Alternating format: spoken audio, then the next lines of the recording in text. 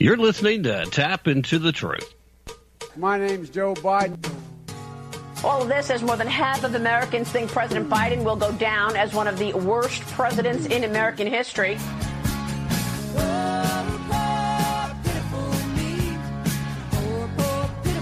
I keep forgetting I'm president.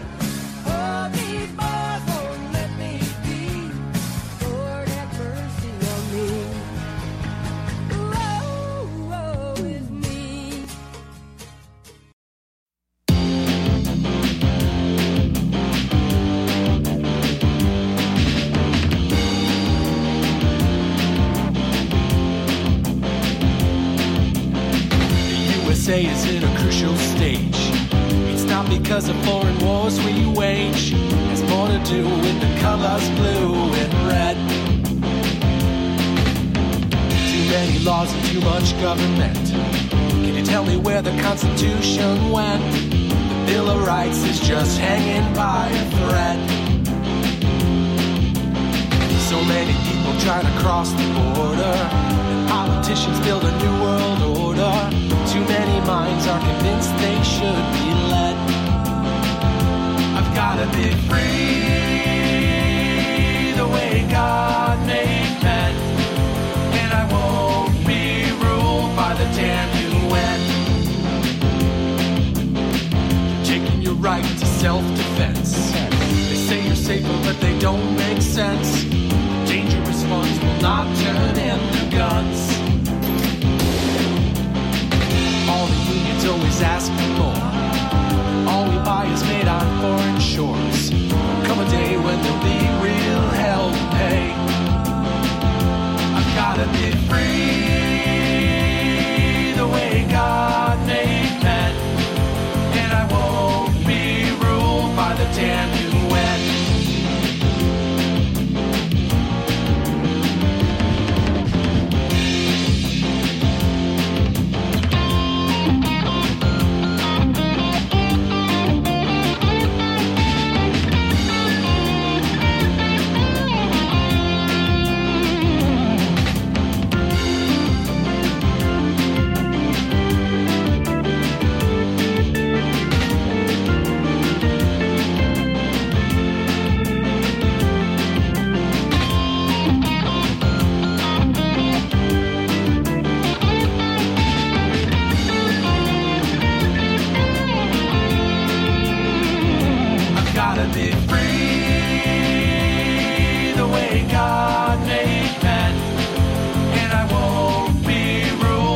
Damn UN. Hello and welcome to today's broadcast of Tap Into the Truth. I do hope that you are having a fantastic day wherever you are and whatever you may be doing, certainly with all the caveats in place as usual. I myself am not having a particularly good day because, you get accustomed to certain things from this administration and then they still find a way to top themselves, don't they?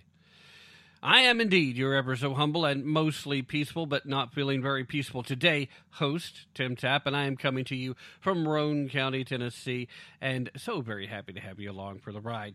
If you're listening to the podcast, then be sure to subscribe or follow or whatever based on the platform you're on. Be sure to share the podcast with your friends that you think might like it, or maybe even just might be annoyed by it. Just share it and get it out there.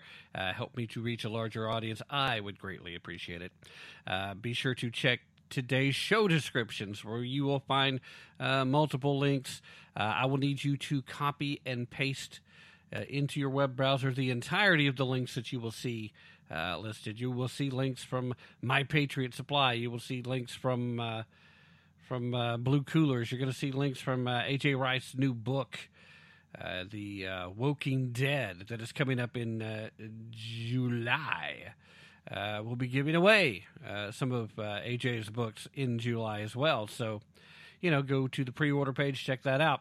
And you'll also have some links to the Amazon site for today's guest, Larry Klayman Esquire, his newest book. And if there's room, if the description will let me put everything in there that I'm planning, I'll go ahead and put a link to Larry's last book, which was the last time he was on with us. It's been a while.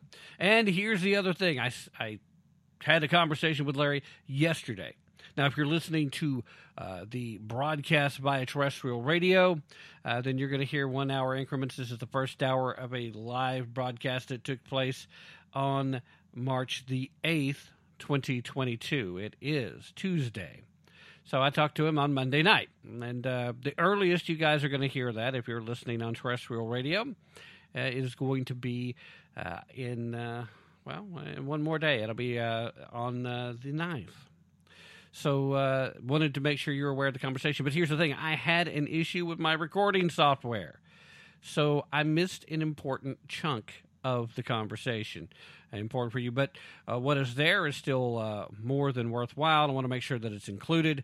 And so it's divided into two sections. And I will, at the end of the first section, give you some information about what was being discussed in the interim, and then we will pick up the conversation with where my recording software started working again. I was very frustrated. In fact, the second part, it took me forever to even find the audio file. I had to pull out all the tricks and stops to find out where the autosave had went and hid everything. It was just, I'm still trying to work out the kinks of some of this new software, and I tell you what, it's just,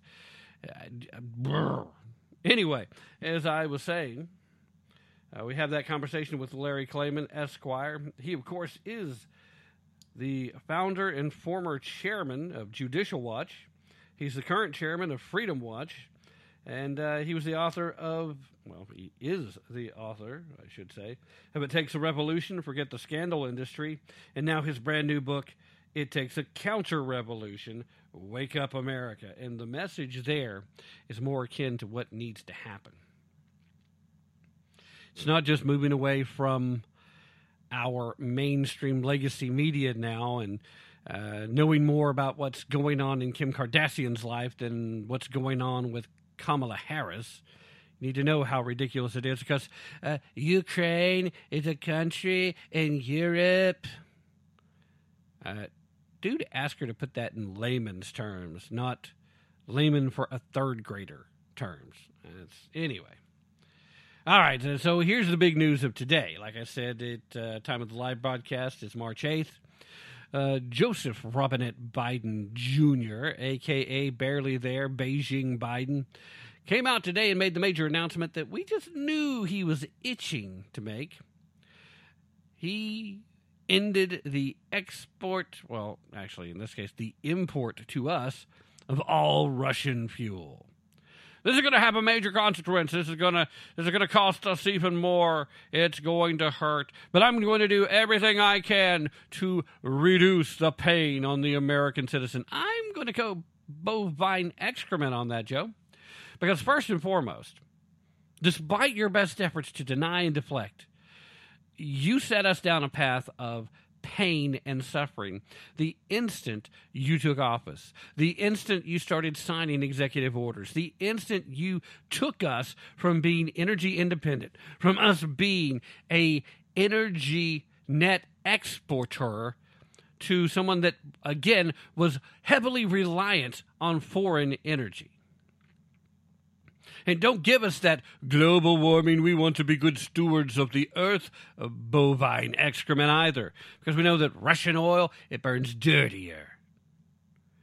American energy, whether you're talking about our oil, whether you're talking about our natural gas, whatever, we use techniques that make it cleaner. We use emission standards that make it cleaner and healthier on the environment. We have rules and regulations in place for acquiring this energy that must be followed to the letter, that is kinder to the environment than any number of windmills or solar farms will ever be, let alone whatever's being done in Russia and other places around the world. Let's say Venezuela. How's this? Joe Biden has went hat in hand begging the Saudis to increase their oil production yet again, thinking that now because of Russia that'll happen. But that's not all. No, that's not all. He has also started begging Iran, one of our enemies, one of the people that is trying to get nuclear weapons, one of the people that Barack Hussein Alu Akbar Obama helped to guarantee with the former Iranian deal, helped guarantee that they would, in fact, have nuclear weapons. And I love how they keep lying to everybody about how this is really intended to stop them from getting a nuclear weapon.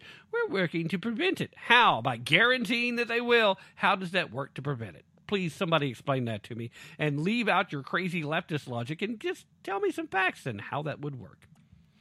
The same Iranian government that right now the Biden administration is using the Russians to help us negotiate with. It's the same Russians that are publicly going around bragging about how Iran is besting us at every point in the negotiation. It's like, yeah, we're trying to help them, but they want to give them more than we would have ever imagined. And they're openly laughing. Why are we using them to help us in the first place? And why are we going to Iran? Clearly a Russian proxy in the Middle East. Oh, but wait, there's more. There's lots and lots more. The new big push was supposed to be quiet, supposed to be on the DL. It broke it. Well, I think it actually broke yesterday, but more people were talking about it today. It appears as though the Biden administration has reached out to Maduro, you know, the guy who's making the people of Venezuela miserable by virtue of, well, if you had a pet, there's dinner. If you were close to the zoo, good luck, happy hunting. I mean, he's not the guy who single-handedly destroyed Venezuela, but he's the guy that took over from the guy that single-handedly destroyed Venezuela. Oh, is there any way we could get increased operations there? But here's the problem with Venezuelan oil. It's not any cleaner than Russian oil, but beyond that, the entire oil industry there has collapsed. Most of the professionals that worked in the oil industry there, when it was relatively cheap and efficient, they had to leave the country. They had to run for their freaking lives. That was at the beginning of the nationalization of the oil industry for Venezuela. They have now an infrastructure that needs to be completely and totally overhauled before they could really start moving and refining anything.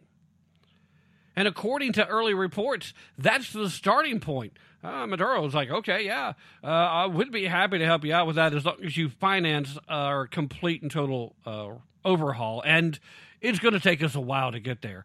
Oh, yeah, and by the way, don't tell me that the Biden State Department doesn't know this, but Maduro, Venezuela is also a strong Russian ally.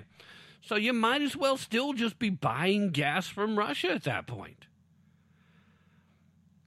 Putin uses Venezuela as a base of operations for anything he has going on in Central America. Central, South America stuff going on. That's where their base of operations is set. And they're kind of friendly with China, too, to boot. But they are a close, staunch Russian ally. So if you're trying to punish Russia, you seem to be doing everything but. The only people you really seem to have targeted in your crosshairs, Joe, is the American people, the American public. This is the action, and I know instantly, here we go, they're going to say, dang it, Tim, stop bringing it up. But this is the Great Reset. And that's what this is. It's about trying to make us so accustomed to having such a lower standard of living, and with our money being worthless, that we have to jump on the Fed digital coin when they finally make that available, which, by the way, Biden was supposed to sign an executive order for that too, but it kind of got lost in the minutia after his ridiculous statements about oil here in the United States. I mean, make no mistake about it, the executive order where he was ordering several departments of the government to begin the process of evaluating the need for regulations and how that would be done in cryptocurrency markets. and possibly the development of a Federal Reserve digital coin as well for use here in the United States that would actually have the same backing as the U.S. dollar, which, thanks to Joe and your minions, because we know you're not the one actually calling the shots, but you're still the one who's signing the documents that makes it so. So you get the blame there, Beijing. Sorry, handsy-peely, creepy Uncle Joe, but you're the front guy for the world's worst band. The we're leftists, we're going to save the world by destroying the world group. Yeah, we've heard all their greatest hits. Since day one, you have ended energy independence, and to play off like, well, having ended the Keystone XL pipeline, well, that wasn't an oil field, says Miss Jen Psaki, Miss Circleback Psaki, Miss Peppermint Patty, as I've heard some folks call her recently.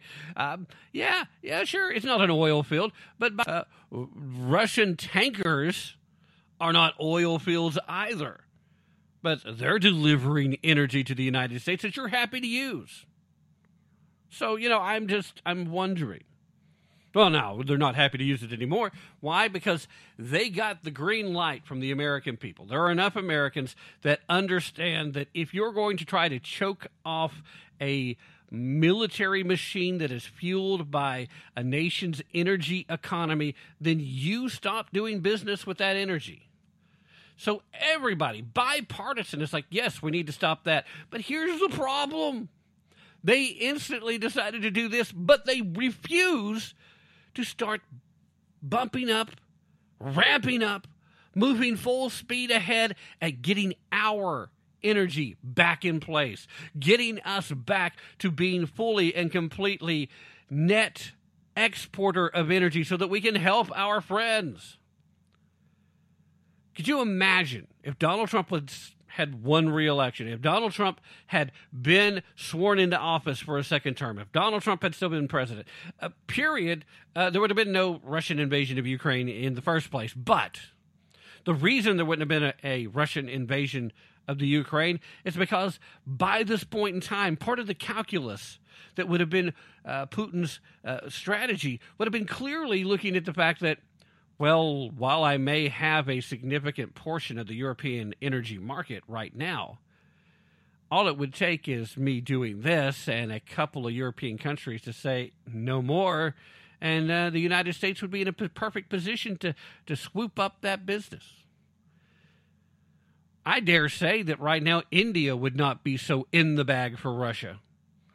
I don't believe the Indian government or the Indian people have a great deal of sympathy or trust for Vladimir Putin. But right now, they are more dependent on Russian energy than the Germans were.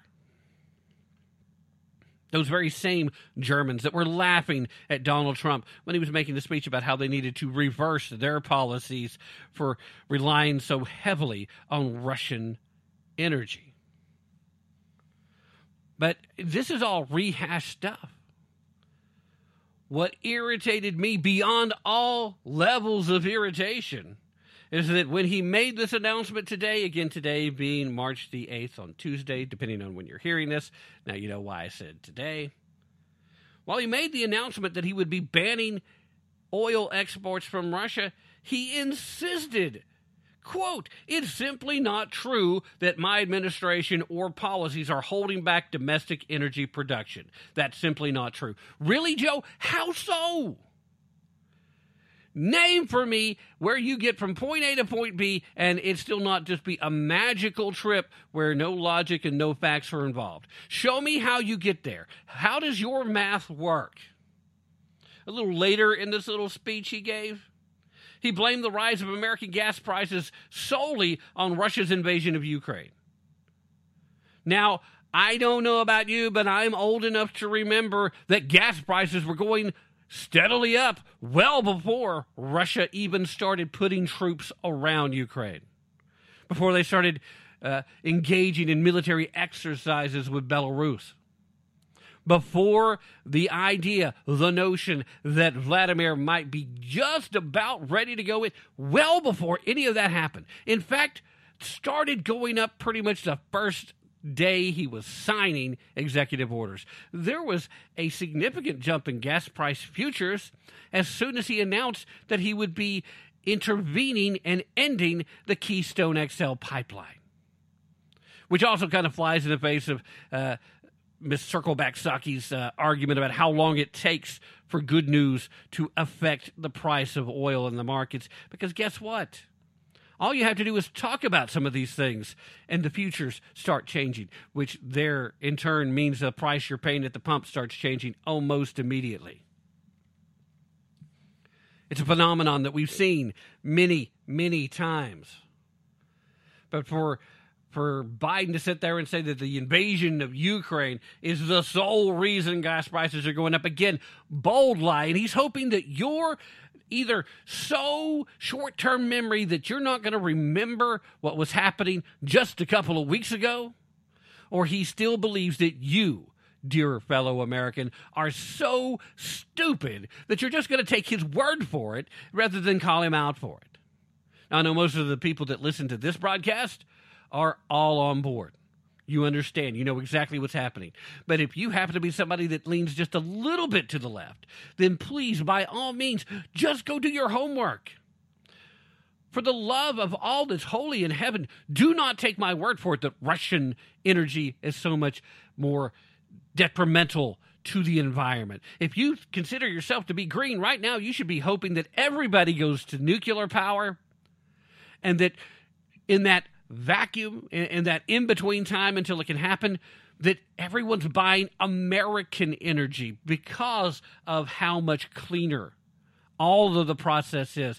American oil provides more energy than what the Russian oil does, and it does so at a much better impact on the environment. Now, granted, it's not perfect as far as your environmental concerns, but it still, number one, beats the crap out of windmills and solar when you look at the damage to the environment done to even get a tenth of the energy that most people would need from it.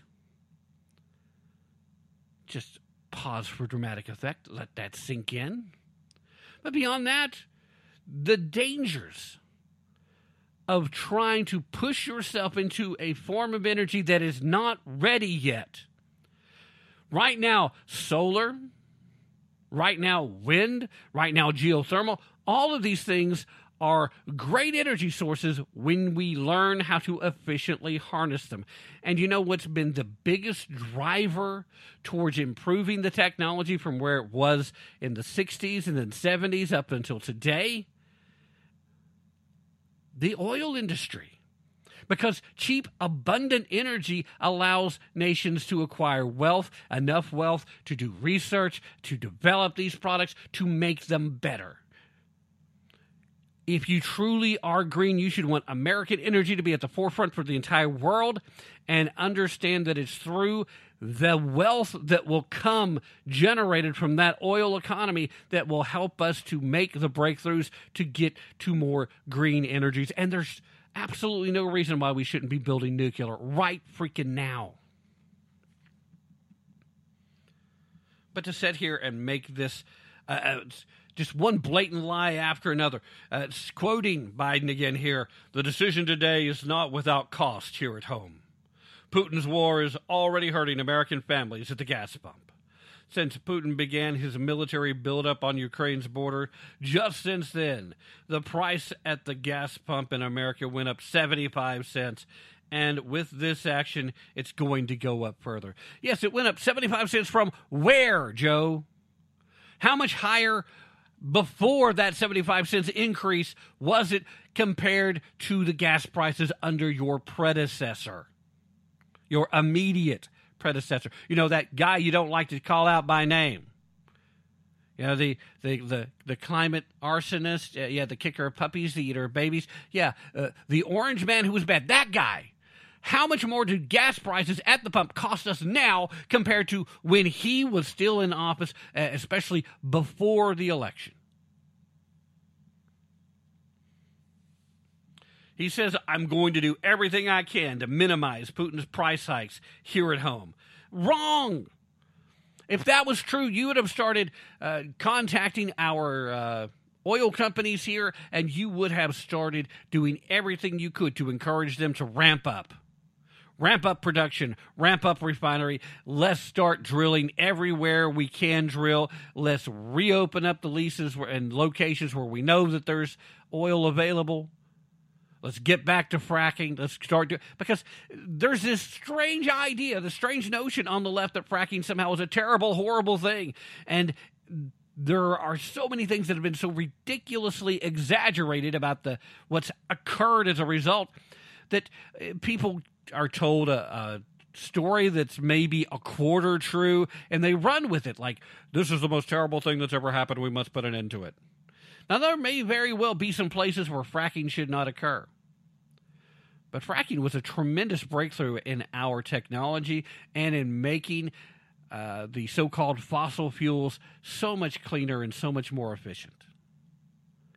Now, we still need to rely on these energy companies to maintain their proper protocols for safety and cleanliness and environmental concerns. Yes, absolutely. But this is the answer. Not asking our enemies to, please, sir, may we have some more, when we should be the one dictating on the world stage how much energy costs, because we are the Saudi Arabia of natural gas. Because we have enough oil in Anwar to build up a ridiculous stockpile. But no, Biden's idea here to try and ease pain at the pump is to release more of the strategic supply. Stuff that we put aside in case we did have to go to war and our oil was cut off, our energy was cut off from the rest of the world. So we would have enough to, at the very least, be able to fill up our war machine, if nothing else. Which is what that strategic oil reserve is for primarily. It's not just for the military. But that is the primary focal point. That is the priority. And at a time where one slip-up in Ukraine, as Russia continues their movement, one slip-up there ends up with a bomb landing in Poland or a bomb landing in Estonia because somebody really screwed up. And then we are at the first stages of World War III right then. NATO will respond. They have no option but to respond. Do you think Poland's going to sit back and say, yeah, we're pretty sure that was an accident, so we're going to let it slide? Do you really think that's going to happen? Poland remembers what it was like under the former Soviet Union. They're not going to take any chances. And you may think that Putin is completely off his rocker. You may be convinced of that completely and totally. I'm going to tell you, I don't think he is. In his mind, he's a Russian patriot fighting for the nationalist ideology of Russia and pushing back against the globalist socialist ideology. Now, that doesn't make him a good guy, and it certainly doesn't make him the good guy in this scenario. It just means he's not the only bad guy. And right now, Joe Biden is walking the United States of America right smack dab into the wall that is the worst possible scenario for us. This could be the final collapse of our great republic.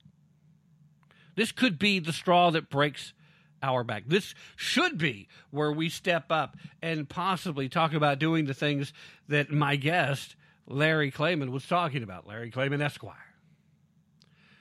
I mean, he literally had the gall to say, I'm going to do everything I can to minimize Putin's price hike here at home. In coordination with our partners, we have already announced we are releasing 60 million barrels of oil from our joint oil reserves. Drop in the bucket. Half of that, 30 million, is coming from the United States, and we're taking steps to ensure the reliable supply of global energy. Those steps are his negotiations with Iran and Venezuela, of which, guess what?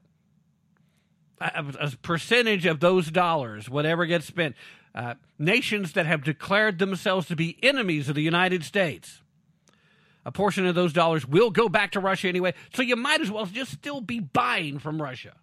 You're not punishing them, you're emboldening and strengthening them, just not as quickly as buying direct would. Also going to keep working with every tool at our disposal to protest American families and to protect.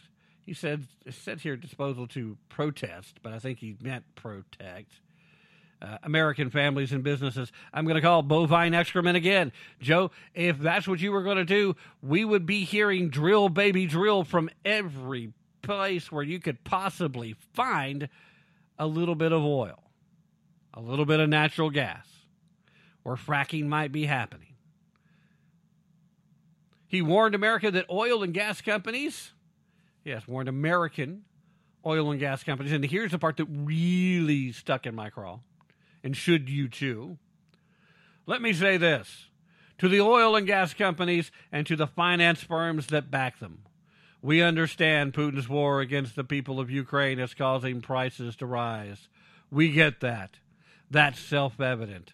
But, that's no excuse to exercise excessive price increases or padding profits, or any kind of effort to exploit the situation or American consumers exploit them. Russia's aggression is costing us all, and it's no time for profiteering or price gouging. Price gouging. The same excuse that they were using just a few months ago. Again, before there was a Russian buildup around Ukraine, when we were talking about finally getting the admission from the Biden administration. See how angry I am? I mean, I get tongue-tied from time to time, but rarely that badly. Finally getting the truth from the Biden administration that, in fact, the inflationary activity and the monetary action of our country, we're no longer believing that it's going to be transitory. But that's a result of profiteering and price gouging. American companies are just trying to take advantage because my policies certainly couldn't be to blame, could they? Not going into a midterm election cycle. No, couldn't be. He continued, quote, I want to be clear about what we'll not tolerate. But I also want to acknowledge those firms and oil and gas industries that are pulling out of Russia and joining other businesses that are leading by example. This is the time when we have to do our part and make sure that we're not taking advantage. Then he made his claim about holding back domestic energy production. Quoting here, look, let me be clear about two other points. First, it's simply not true that my administration or policies are holding back domestic energy production. That's simply not true.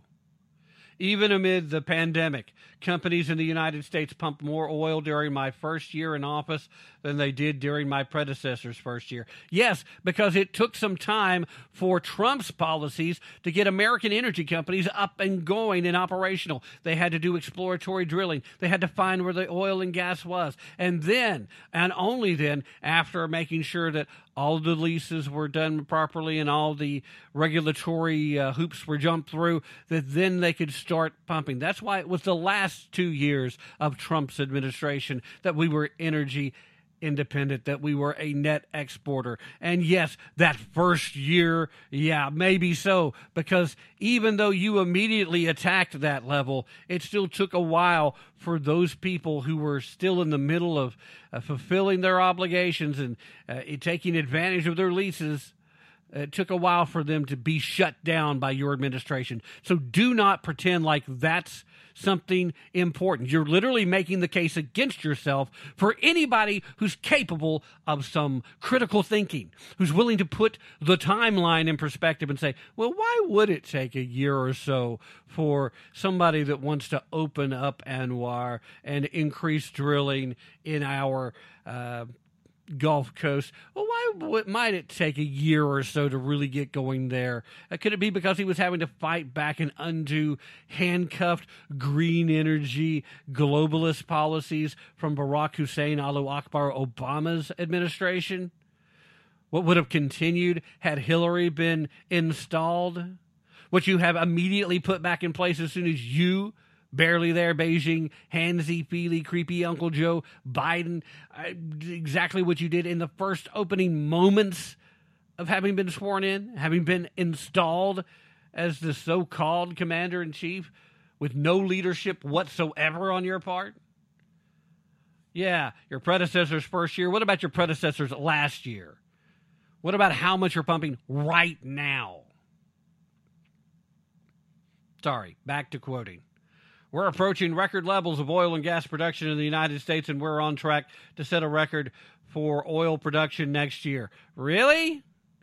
How's that exactly, Joe? What are those numbers? Where are they coming from? Who's feeding them to you? I'm afraid I'm once again going to have to call bovine excrement. And I'm going to have to say that you are indeed bat guano crazy, because you expect somebody to hear you say that and believe you. You do not go from energy independent, net energy exporter to dependent on foreign energy when you are establishing new records and highs of how much oil that you're producing, how much natural gas you're producing, how much you're refining. Those two things do not go together. It is not possible. He continued, in the United States, 90% of onshore oil production takes place on land that isn't owned by the federal government. And of the remaining 10% that occurs on federal land, the oil and gas industry has millions of acres leased. They have 9,000 permits to drill now. They could be drilling right now. Yesterday, last week, last year, they have 9,000 to drill onshore that are already approved. Let me be clear. They are not using them for production now. Yes, let me be clear, Joe. Those leases for drilling are for exploratory purposes. If you think they're not producing because, well, there's oil or natural gas there, we could make a ton of money right now. But you know what? Let's leave it there. Maybe it'll be more valuable in 6 months. You honestly believe that that's what's happening? Are you one of these people that just want to blindly follow this dim-witted, brain-dead, venal houseplant and believe him when he tells you that? Because if you're one of those folks, you're part of the problem, folks, and you need to just remove yourself from the equation, whether that's move out of the country or just stop voting or whatever it is that you need to do to stop impeding the progress of the return of the great American Republic that happens to value law and order, that happens to value the rule of law, that happens to value independence, liberty, individual liberty for everyone, because that's what works best for everyone. You are not a victim defined by the color of your skin. You are not an oppressor defined by the color of your skin. You are an American who should be willing to put in effort to set yourself apart, to take that next level up. And this is a bunch of hogwash. Anybody who's even just been casually paying attention for the last 6 months knows how much bovine excrement this really is. And it's really, really angered me, as I'm sure you can tell. He literally said, these are the facts, which, yes, technically the things that he said are facts, but the way he presented them, not exactly painting an accurate picture. He said, we should be honest about these facts. So then, Joe, in that spirit, why don't you tell the truth about those facts, about how that is, in fact, your policies in your ever present quest to reach out and become the greenest nation on the planet, despite the fact that what you're really trying to do is to send us back to the frickin' Stone Age for our quality of life. We've had it too good for too long here in the United States, boys and girls, and Joe Biden's going to make sure that that comes to an end now. Since that moment, and even before that moment, we've been hearing the constant barrage from people like Pete Buttigieg and Circleback Psaki, and of course from Joe himself and from Kamala Harris, that, well, the move towards electric vehicles, that's the real solution here. We need to stay focused on that. Except for the fact that that technology still isn't quite ready for prime time.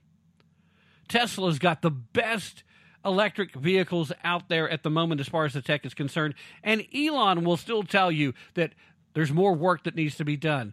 But the biggest fundamental flaw right now with the electric vehicle issue is to get the lithium for the batteries, we got to go to China.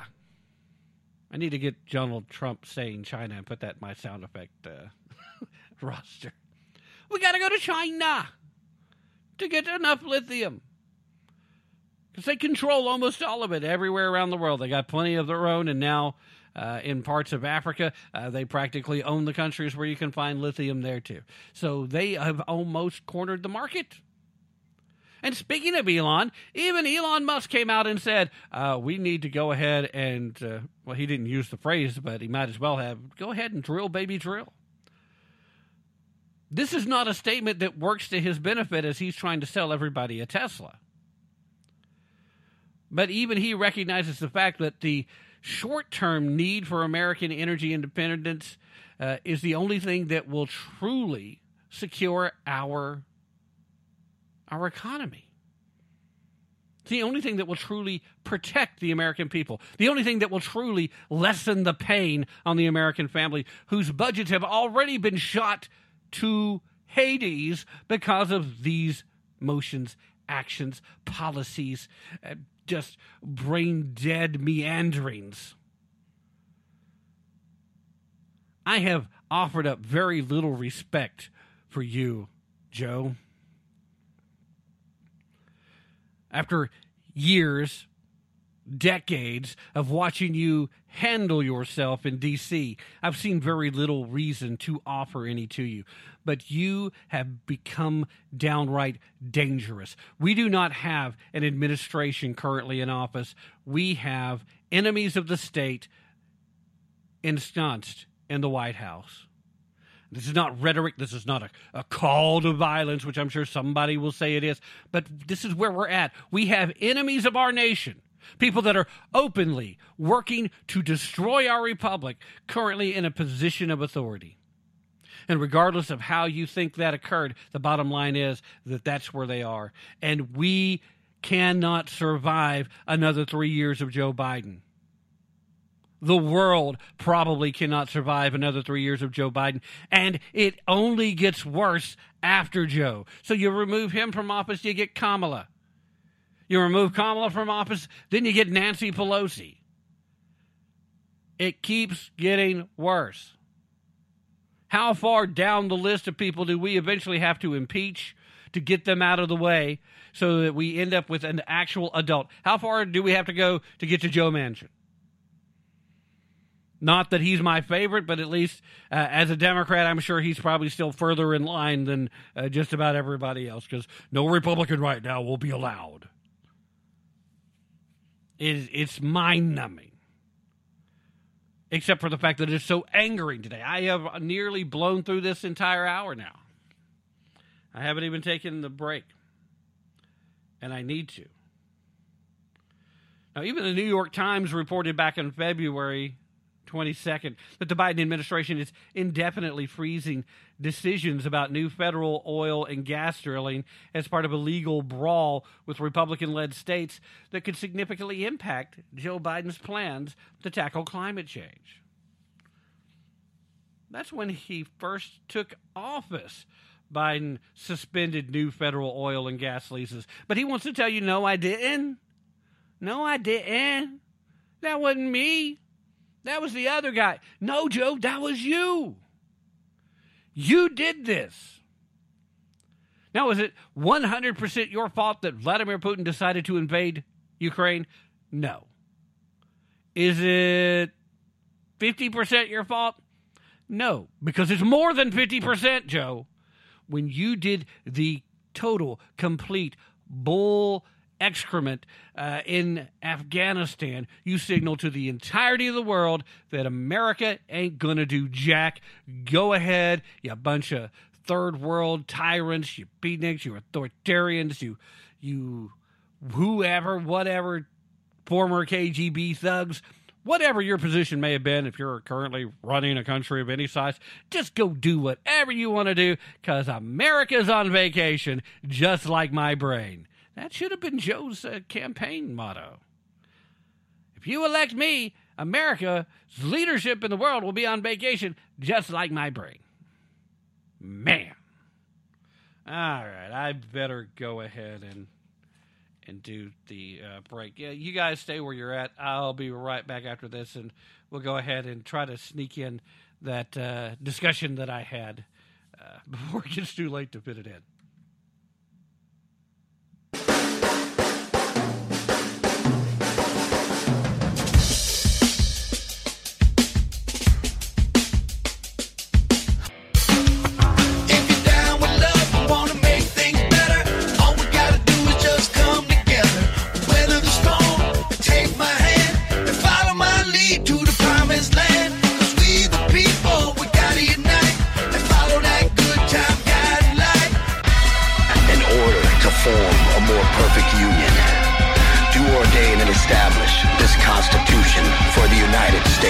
Of America.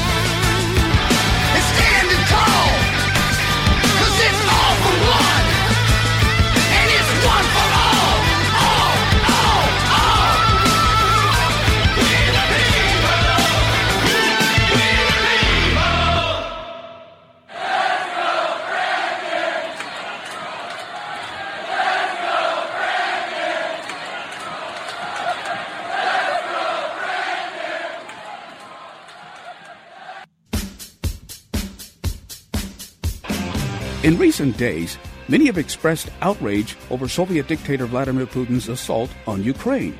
Among Putin's biggest verbal detractors is regime leader Joe Biden. But so far, the only nation really to suffer the wrath of Biden is the United States. Hello, I'm Ron Edwards. On today's page from the Edwards Notebook, brought to you by Constitutional Grounds Coffee.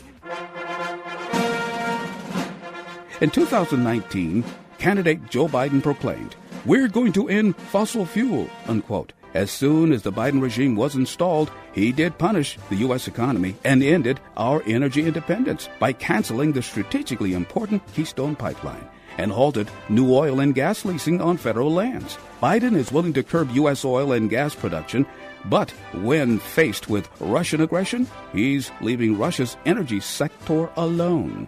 Biden stated they specifically designed it to allow payments to continue. I am not surprised at this turn of events because Biden and all other leftist Democrats would rather harm you and I than be a threat to enemies like China, who may soon make the Russian situation seem like a calm day at the park. I'm Ron Edwards.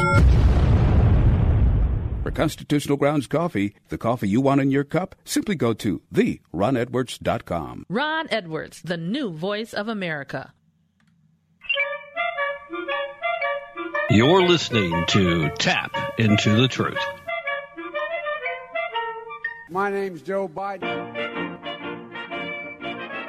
No man has a right to raise a hand to a woman, and so we have to just change the culture and keep punching at it and punching at it and punching at it.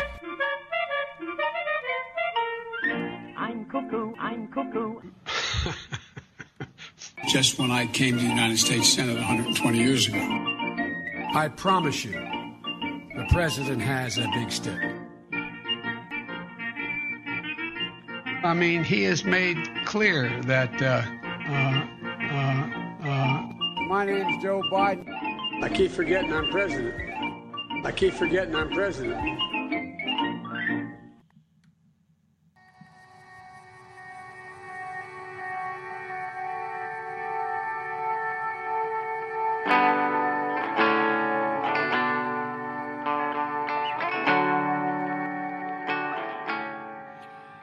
Alrighty, ladies and gentlemen, thank you so very much for staying with me through that break that I needed to take. I needed to calm down, need to be able to switch gears. So here's what I'm going to do moving forward. I'm going to ask you once again to please listen to hour number 2 whenever you get the chance. I'm going to go ahead and play the first part of the interview with Larry Klayman Esquire right now while I still have time to get it into the first hour. Then I'm going to lead off the second hour doing that, and I apologize for getting a little carried away, but dadgummit, guys. Dadgummit. I don't know what else to say at this point. It is insane that's where we're at.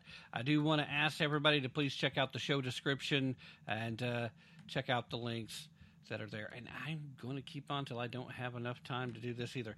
Here is part one of my conversation with Larry Klayman, Esquire. All right, ladies and gentlemen, thank you so very much for staying with me through that very brief break. And it is now, of course, time for tonight's guest to join us. It's been a little while since he's been here with us, but I am more than honored and proud to have back with us once again Mr. Larry Klayman, Esquire. He's, of course, the founder and former chairman of Judicial Watch. He is the current chairman of Freedom Watch. He's the author of the great book, It Takes a Revolution, Forget the Scandal Industry, and the brand new, recently released as of February of this year, It Takes a Counter-Revolution, Wake Up America. Ladies and gentlemen, as I said, welcome Larry Klayman, Esquire. Larry, first of all, thank you so very much for spending part of your evening with us tonight, and welcome back to the show. No, my pleasure. Thank you very much, and it's my honor. All right. You've been pretty vocal about what's going on in Russia and Ukraine, and I kind of wanted to start right about there.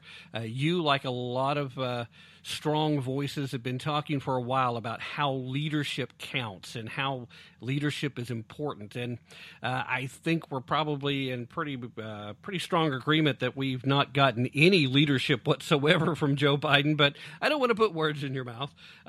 Let's kind of start looking at we'll look at Putin's moves so far, and then we'll kind of look at Biden's. I wanted to get your impressions exactly of what has transpired in the last few days, these escalations, and what do you think may be the end game here? Because there doesn't seem to be anything that realistically you could expect to win at this point. Well, first of all, you've got a situation here where the situation, became cancerous because we didn't do anything. We knew there was going to be an invasion. Biden and Harris and the rest of them, it was a CYA. They're going to invade, don't blame me. Okay, that was basically the message. And rather than arming the Ukrainians sufficiently, they sat around and twiddling their thumbs, and I'm being nice. I could use other language. Right. And instead, put on these sanctions. And let's look historically what happens with sanctions. First of all, they've never worked except in South Africa when the entire world shut South Africa off to get rid of apartheid. But let's go back to what happened before World War II. When the Japanese were invading nearly every country in Asia, the response of Franklin Roosevelt and others throughout the world, our allies, was to cut Japan off from oil. What did Japan do? They were brought to their knees economically. They didn't have a natural source of oil in their country. They attacked Pearl Harbor, and that was the beginning of the World War in the Pacific. When you cut Putin off like this from the world and Russia, and he's already said, I view this as a declaration of war, you're creating a situation where, desperate men may do desperate things. So my view is that rather than messing around, and I could use a word that begins with a D, but I won't, rather than messing around, with that, you go in and you take care of business and you give the Ukrainians what they need to get the job done. And if necessary, we help them get it done and get it over with and get Russia out of there. And, to me, half measures actually are more dangerous. Yeah. Well, I think we're seeing the effects of that. We're seeing these continued escalations now. Obviously, the Russian military does not have any qualms about targeting civilian targets. They don't have any qualms about breaking the ceasefire that they've just negotiated. In fact, it's almost providing for new targets seems to be the purpose, while they're still reluctant to go in full bore for the urban warfare that they would expect. They're trying to cut off and just kind of choke out, if you will, the larger cities currently in Ukraine. And it really is a situation where we've heard rhetoric, and could it even be just saber rattling when we keep getting the threat of nuclear war? Or is it a case where maybe Putin would consider lobbing a few tactical nukes? I mean, we know that's been part of... Go ahead. Well, he said, if you cut me off from the rest of the world, Russia, then I have nothing to lose. And the generals have said that too. So I'm not saying be weak. I'm saying be stronger. And this war is the result of Biden. Putin was biding his time. He saw that we have a brain-dead president who's feeble, who can barely stand up unless they shoot steroids into him, or God knows what they put in him to get him to talk for 20 minutes. But even then, it doesn't come out intelligible. And they saw what happened in Afghanistan. They said, now's the time to move. And if we want to reconstitute the Soviet Union, now's the time to do it. But there's another scary aspect of this, Tim. And I go around, on a daily basis, just talking to people, seeing their reaction, except for, activists and people who, do care. I don't think the American people understand what's going on right now. They're asleep at the switch. They don't want to be bothered. They want to party on. They want to play tennis. They want to play golf. They want to be retired. It's the same thing with our situation domestically, and that's what I wrote about in my book. It takes a counter-revolution, Wake Up America, is that our country has been destroyed almost in little over a year, and people haven't really snapped out of it to understand what's going on. Now they're being forced to with the gas prices and the food prices and the inflation. But I still see that people are walking around in a daze, and they don't know what really is happening, and most people don't even care. And this is really frightening. That's the most frightening thing, because we do need to wage a counter-revolution, and we do need to wake up, and we need to take our legal system back. It has not represented the interests of the American people. We have citizens' grand juries where we're indicting people. It's legal, and we're going to be trying them, Biden and his brother James and Hunter, for bribery from Russia and China, not coincidentally. Fauci for lying to the American people about COVID-19 and then collaborating with the Chinese, where they created what is obviously a bioweapon, which was released either accidentally or by design, or considering, as we did in our Third Continental Congress, and I write about this in my book, declaring independence again. We need real leaders. We don't have leaders. And we need a new government, not a new nation. And I want to get that discussion going quick rather than later, because we don't have 40 years like Moses to find the promised land. We've got months here. Well, These people don't represent us.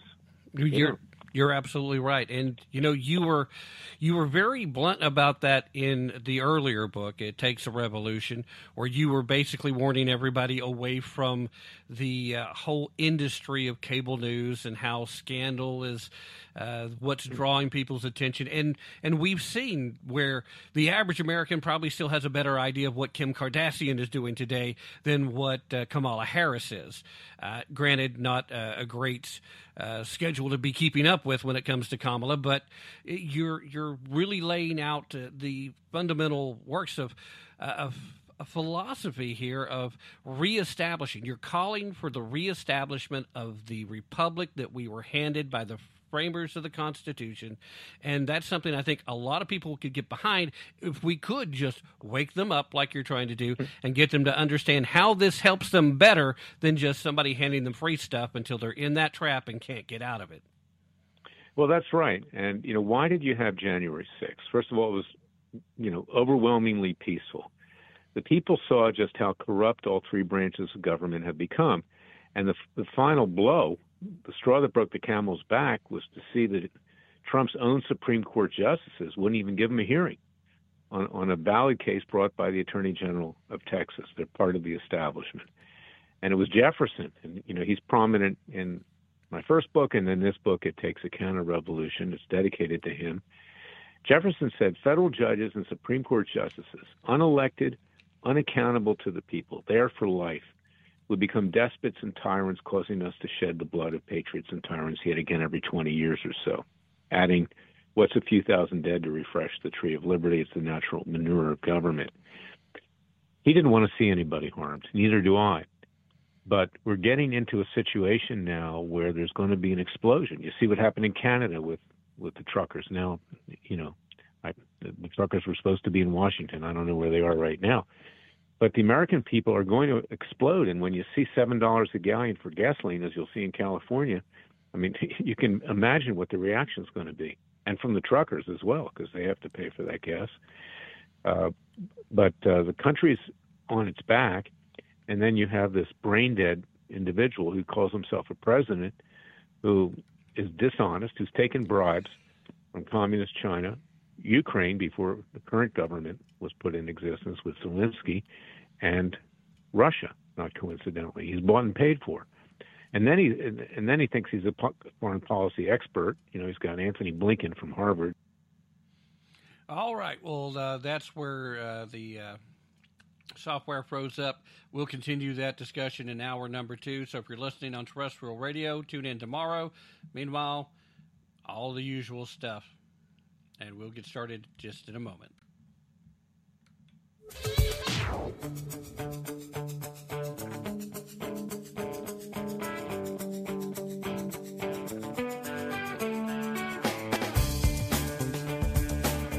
I'm Ron Edwards, host of the Edwards Notebook, and you're listening to Tim Tapp and Tap into the Truth. Right here, right now, there is no other place I want to be. Right here, right now, watching the world wake up from history.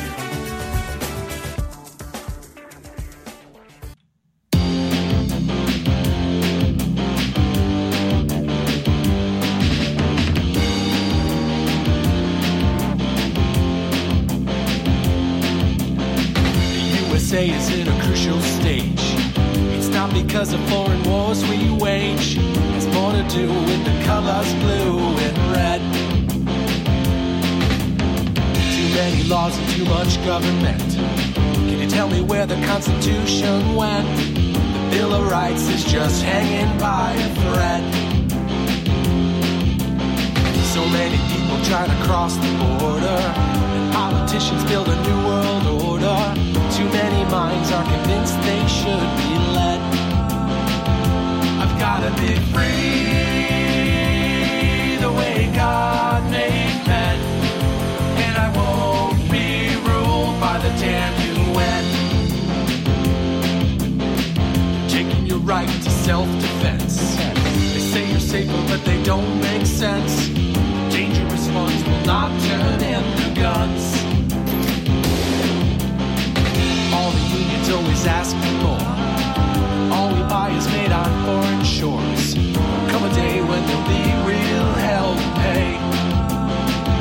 I've gotta be free, the way God made men, and I won't be ruled by the damn UN.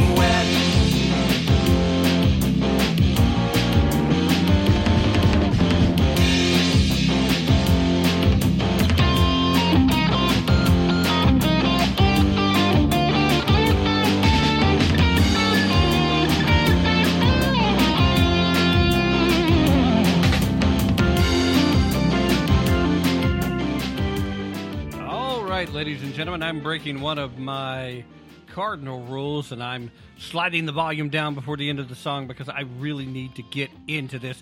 There's a lot of stuff that I'm just not going to get to today, mostly because I got so freaking fired up in the first hour of today's broadcast that I ran nearly 45 minutes, actually a little more than 45 minutes, on my rant about Joe Biden's announcement to end the import of Russian energy. And you know, then we're still not going to do anything about, ramping up American production. We're going to rely on the kindness of our sworn enemies. Yes, people like Iran and people like Venezuela. The governments there, not the people of those nations, an important thing. Have to make those distinctions. Well, it unfortunately put me in a position where I didn't get an opportunity to play for you the entirety of the conversation that took place between myself and the author of It Takes a Revolution, and now his brand new book, It Takes a Counter-Revolution. Yes, I'm talking about Larry Klayman. We're talking about the gentleman who was the founder and the former chairman of the organization that I'm sure most of you know, Judicial Watch. He's currently serving as the chairman of Freedom Watch. He's got these great books out there as well. And this new one, it takes a counter-revolution, Wake Up America. I think it's going to be a read well worth it. Now, part of the reason that you're not going to be able to hear the entirety of that conversation that I had with Larry yesterday, which at the time that I'm talking to you, this, in fact, is a live broadcast on March the 8th. My conversation with Larry was on the 7th. You're not going to get to hear all of it because my recording software did the heebie-jeebie and I lost a big section. Now, if you caught yesterday's broadcast, if you're listening on terrestrial radio, like on some of the great stations across the country, I don't know, maybe KYAH 540 AM, Utah Stock Authority. I do like to mention them a lot because they were the first. If you're listening there, then this is probably a couple of days on. So if you missed yesterday's broadcast, go find the podcast and listen at the very least towards the last 15 minutes or so of the first hour. You'll get there. In the meanwhile, I'm going to play the remainder of the conversation that I was able to salvage. English really is my first language, I swear. And this was what I was able to salvage of the remaining part of the conversation. But I need to set the stage. So I'm going to go ahead and start with that, and then we'll move on. And there's several other topics. I'm going to try to hit as many as I can.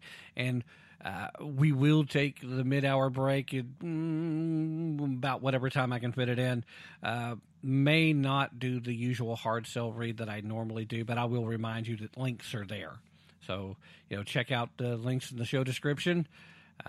Please copy those links in their entirety as they exist there, paste them into your web browser, and, that way, using that link in that format, they know I sent you. There'll be links to My Patriot Supply. There'll be links to Blue Coolers. There'll be links to the pre-order page for A.J. Rice's new book, upcoming release in July, The Woking Dead. I just hit myself in the mouth. Somebody wants me to be quiet, and I think it's me. Of course, I'm going to have links to Larry Clement Esquire's books as well. Definitely will have the new book linked to Amazon. We'll try to actually put the previous book as well, It Takes a Revolution. Anyway, with all that being said, let me go ahead and jump right into the remainder of that conversation. We were just transitioning into talking about the events of January 6th. If you are listening to the podcast and you listened to hour number 1, presumably at this point, then you heard us first kind of mention it. Then we spent a little more time talking about it and the effort to try and stop Trump from running again at all costs, and that's kind of where this conversation picks up. So let's finish it up there. There's only about 4 minutes left of that conversation that I was able to save, and that literally put about 6 minutes of our conversation just lost into the ether forever, and I do regret that because it was a good 6 minutes, and I hate that you guys aren't going to get to hear that, but what we will do moving forward is make sure that, I don't know, if you guys would be willing to take advantage of supporting the show a little better, I could maybe hire somebody to help produce. That would be good. It's just so many things that I should not be doing that I'm trying to do with this show. All right, anyway, here is the remainder of the conversation as we were discussing the events of January 6th and what took place from there. Again, starting mid-sentence, and I once again apologize. So he's going to wind up getting indicted with Don Jr. and I reckon it may not be fair. It probably won't be fair. But before a New York jury, that's going to tie him down for years. He won't be able to run for president even if he wanted to. And then last but not least is the fact that the Republicans are out there using everything to raise money. You see them go on Fox TV, Fox News, smiling, happy about what's going on because they think that's going to get them power.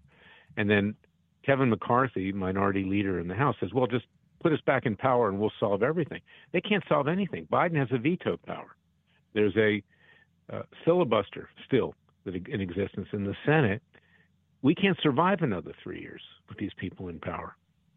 And as I said last time, King George III was Mother Teresa compared to what's in control of our government now. King George III wasn't a socialist. He wasn't a communist. He wasn't an atheist. He wasn't a radical from these other groups. He simply wanted to overtax us to pay for the rest of his empire. These people want to overtax us. Plus, they're frankly evil. And then you got a Republican Party that is worthless. So that's where we are, and that's why the American people need to rise up. There's no political messiah. We must do it for ourselves. Yeah, absolutely. I can't agree with you more. It should be as clear as the writing on the wall. I think for more and more Americans every day, we're getting closer to that recognition. I think that's why you have protests like the trucker protest. I think that if we had discussed 2 years ago, just 2 years ago, if there would be such protests like the trucker protest in Canada, we probably would have been accused of being nuts, or even suggesting that it could happen. But then to take that next step and say, oh, by the way, Justin Trudeau is basically going to declare himself emperor for as long as he feels comfortable thinking he can get away with it, then everybody would have just thought it was so ridiculous. But these are the times we're living in. We have various forces at play in different parts of the world, and we currently have, as you put it, a complete and total, utter lack of leadership. I want to thank you once again for coming on. As always, I greatly appreciate our conversations. You're so insightful, and you're very precise in your language, and I greatly appreciate your writing and all the other work you're doing. Thank you, Tim. It's mutual. All right. Well, thank you.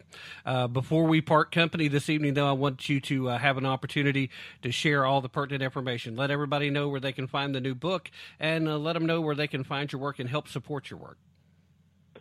If you can donate over $100 or more, I'll send you both books for free. You can go to freedomwatchusa.org, or you can get one of them, with a contribution of $50, or you can go to Amazon.com, BarnesandNoble.com, BooksAMillion.com. Go online and you can buy it too. But go to Freedom Watch first. See what we're doing. Join our Justice League. It's time to get up off the couch, turn cable news off, and let's get to work and do what we can. But my book's a little different than Mark Levin. I bought Mark's book, and I thought it was good, but it didn't tell me anything I didn't already know. And mine is an action plan. It's the Clayman Manifesto, so to speak, to restore freedom and liberty by actually doing things. Citizens grand juries, citizens trials, and declaring independence and starting over again, which we have to do right now, quickly, before it's too late. I certainly agree. All right. Again, thank you so much for joining us, and God bless. Keep up all the great work, and I hope we can get together again really soon, because it's been far too long since the last time you were on with us. I look forward to it. Thank you for the opportunity to talk to your listeners. I really appreciate it. Thank you, Tim. Bye. Thank you. All right, so that was the remainder of the conversation that I was able to salvage, and there is your invitation to check out the site known as Freedom Watch, and I highly recommend it. That's freedomwatch.org. Go visit, check them out. If you want to make those contributions, you get a couple of books for free. If you just want the books and you don't want to make that kind of contribution, though, there will be a link in the show description to Amazon that you will be able to follow. If that link isn't completely live, well, you know the routine by now. If you're a regular listener, just copy the entire link, paste that into your web browser. It will take you to the correct Amazon page. And that's pretty much that. All right, so the whole point of the new book with Mr. Clayman, Esquire, is that it's no longer an option to sit back and wait. He said it himself during the conversation. We did get that part of it.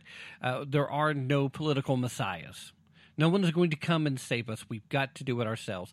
This is a sentiment that I've been sharing for a while, that several of my on-air cohorts that host their own shows, people like Annie and Ron and Dan and Don and even Chief when he was still on the air, and I do hope at some point we'll occasionally get a bonus surprise broadcast from Chief, because they were always great. I probably should invite him just to see if he can come on and spend some time with us some point. It's kind of mean of me not to, I guess. I really should do that. Anyway, what we really do need to talk about, though, is the fact that it is time to get involved, because we've sat back and we've been waiting for somebody else to do it, and we've been in that position for so long. And then we finally got somebody who was an outsider, that was a mover and shaker, that wanted to change the dynamics of how D.C. worked, wanted to get things as far as the presidential office moving at the speed of business, and legitimately serving in a role where the needs of the people were being served. That, of course, came in the form of the orange man who was bad, the kicker of puppies, the eater of babies, the climate arsonist. Yeah, that guy. The ones they don't like to mention by name right now if they can help it. It's like they're afraid if they say his name 3 times, he'll show up, like Beetlejuice or Bloody Mary. And he certainly is their worst nightmare, so I get it. They're desperate to come up with any excuse whatsoever to prevent him from running again. And at this point, he's all but announced that he will be. But here we are. Complete, total lack of leadership. And leadership matters. We're being taken down the road, not to serfdom, but to complete and utter decimation. Cloward and Piven would be so proud of Joe Biden. It's mind-numbing. But there are other things going on in the world today which you need to know about. Again, today being March the 8th, 2022, time of the live broadcast. So if you're hearing this on a delay, that's why it may sound a little dated. But we got word that Joe Biden was also going to be signing an executive order about cryptocurrency. Make no mistake there, it's an effort to squash cryptos other than a potential U.S. Fed dollar coin. That's what they want to replace all of the cryptos with. They want to control, tax, and eliminate. They don't even understand the idea of non-fungible tokens. They don't really understand blockchain, period, and they certainly don't get the fact that the reason most people went to blockchain is because we didn't want to have to deal with centralized planning and a centralized government. Get your hands off of our stores of wealth. Oh, well, I'm justified to begin the search into how to regulate it and move in the direction of just making our own digital currency because Russia may be using crypto. We've got to shut them down, you know. What a lame excuse. Beyond that, we also have multiple media personalities continuing to misrepresent the bill that has, I believe, has actually become law now in Florida, involving a little stricter regulation on what constitutes sexual education. Of course, the left wants to call it the Don't Say Gay bill. But the bottom line here is it's a law that basically is intended to make sure that children who have not yet gone through puberty are not being indoctrinated into an LGBTQ mindset. Oh, well, you see, that's very much hate that you're saying there, Tim. Is it? Is that hateful? Because if you think it is, you're wrong.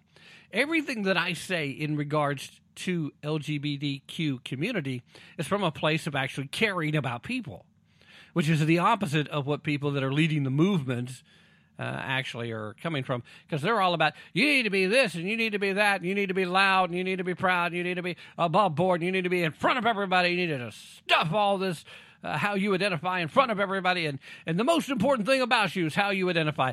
Nope. The most important thing about you is your heart and your mind. Period.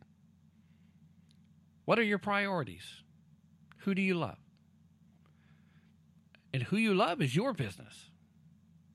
It doesn't have to be anybody else's other than the people you choose to share that with. It's not something to be paraded downtown with. It's something to be for you and your circle, whether that's family, friends, coworkers, however you decide to spend that. Well, we've already had the Biden administration threatening Texas over their efforts to start investigating minors who are being permitted to engage in sex change treatments as being child abuse. The Biden administration has been all, no, that's terrible. We'll stop you. We have to protect these children. When, in fact, that's what Texas is actually doing. They're actually protecting these children from abuse. Well, because of this so-called Don't Say Gay bill, now the Education Department of the federal government is threatening Florida over, quote, their hateful school LGBTQ bill. Schools receiving federal funding must follow federal civil rights laws. Well, here's the great big nasty secret. Most of these organizations have become so accustomed to getting those big old block grants from the federal government. But what some states have discovered over the last few years, especially some conservative-run states, is they can do their business without using federal taxpayer dollars. In fact, if they're willing to stand up against the federal government and say, no thanks, we don't need the cash, we're actually going to stand up and do what's right, they'll find that a lot of people are willing to do more to help them to be more efficient and have a larger operating budget. Now, naturally, most folks aren't going to be able to make up the entirety of what the federal government could offer as a single block grant, but on a county-by-county, system-by-system basis, several school systems might actually be better off than they would be with federal funding instead. Anyway, I digress. Here's the deal from the Education Department of the Biden administration. It appears that the Department of Education has, in fact, threatened Florida over the state's parental notification bill. That happened today. Again, time of the live broadcast being 3/8/22. Warning that the schools receiving federal funds must follow federal civil rights law, which I would actually say that federal civil rights laws are not being violated here. If you look at the bill, I mean, this is no more anti-LGBTQ than the Georgia voting protection law is anti-people voting, although that's what we kept hearing it was. Anyway, quoting here, parents across the country are looking to national, state, and district leaders to support our nation's students, help them recover from the pandemic, and provide them with the academic and mental health support they need. This is, of course, from the Secretary of Education, Miguel Cardona. He said this in a statement on Tuesday afternoon, also saying, quote, instead, leaders in Florida are prioritizing hateful bills that hurt some of the students most in need. Now, I'm going to stop you right there. Florida also became the first state to now come out and say point blank that students that are healthy, they shouldn't be masking up and they probably do not need a COVID-19 vaccine, which is, when you actually follow the science, completely true. It's interesting how the science changes as Democratic office holders wants it to, but some of us, I'm not pointing out any names, Tim's one of them, some of us were saying that all along, but I digress. He continued, the Department of Education has made clear that all schools receiving federal funding must follow federal civil rights law, including Title IX's protections against discrimination based on sexual orientation and gender identity. He continued saying, we stand with our LGBTQ plus students in Florida and across the country and urge Florida leaders to make sure all of their students are protected and supported. Now, this leads me to the question. It's a legitimate question, I think, but Miguel, my friend, my good public servant, and I'm sure with the best interest of all American children of school age, I'm sure you have their best interest in mind. Have you read the bill? Do you actually know what's in it? Because I'm willing to guess, based on what you're saying here, maybe not. Although I'm also willing to say that I'm pretty sure you have and that you're perfectly okay with lying about it. That does seem to be par for the course. He's a politician. What are you going to say? It's not just the Biden administration, although the Biden administration does excel at it. Wasn't just the Obama administration, wasn't just the Clinton administration. There were some lies told to us by some of the folks in the Trump administration. There were some lies told to us from some of the folks in the W administration. There were even some lies told to us from some of the folks in the Reagan administration. In some cases, those individuals were also being lied to. It wasn't just a case of them themselves willfully misleading us, but I don't know, should we give Miguel the benefit of the doubt here and just say, well, people have been saying this is a don't say gay bill, so obviously we need to signal that we're against it. Should we just give him the benefit of the doubt and think that maybe he really is standing up for people? I mean, I know, once again, I've got my Pollyanna showing, and as angry as I was back in the first hour, for the majority of the first hour, it feels kind of silly even to throw that out there as a suggestion. But here we are. I mean, there's only two explanations here. One is he hasn't read the bill, so he doesn't know. Just doesn't know. Trusting somebody else's evaluation of it, and somebody else who probably hasn't read the bill either. Or he does know and he's just lying. Lying, trying to win votes for the midterms. Now, of course, the Republican Florida Governor Ron DeSantis, their press secretary, Christina Pushaw, I think. I apologize, Christina, if I'm butchering that. I think I may be. Anyway, Christina, talking to folks over at the Daily Wire, said that she recommended Cardona read the bill before commenting on it. So, I mean, evidently her thoughts are right there with mine. Based on what you're saying, it sounds like you don't know what's in it. The bill does not single out any sexual orientation or gender identity. It applies to all discussion of sex and gender in grades VPK through 3. So I guess I'm assuming that's a version of preschool, pre-kindergarten. I really don't know what the VPK is. But anyway, is as soon as you walk in the door through 3rd grade, they're saying we don't have these discussions because it's not age appropriate. It's not that we don't want you to know that there are gay people in the world. It's not that we don't want you to know that there are some people suffering with gender dysphoria. It's not that we don't want you to know that there's just some really wild and weird people that are doing wild and weird things, and they're happy about it. And you know what? As long as they're adults and they're reasonably respectful of other people, then you do you. But I tend to think that, this is something that I'd be happy to see extended to 5th grade. By the time you're in 6th grade, you are starting to see those, some of the kids start kicking in for puberty at that point. Then there's a good time to start having those discussions. Quoting here from the governor's spokeswoman, quote, "The idea that it's inappropriate to instruct 7-year-olds about sexual topics should not be controversial in the least.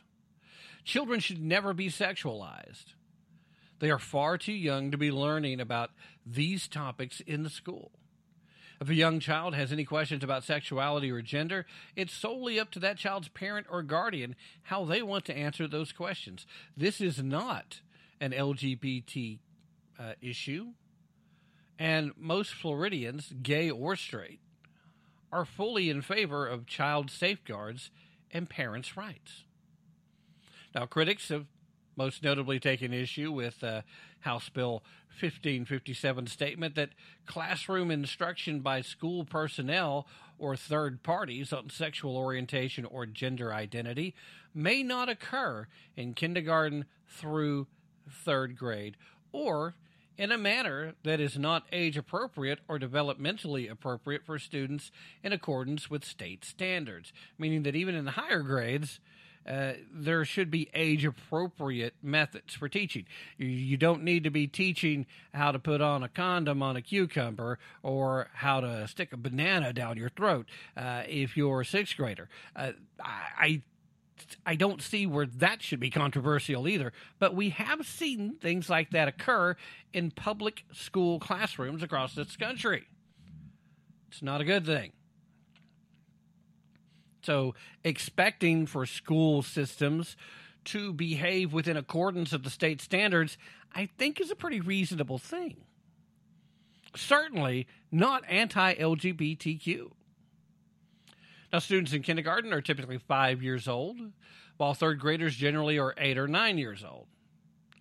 News outlets like CNN have been calling HB 1557 the Don't Say Gay bill, and critics of the legislation accuse Republicans of endangering LGBTQ youth by outing them to their parents or preventing them from learning about their sexuality.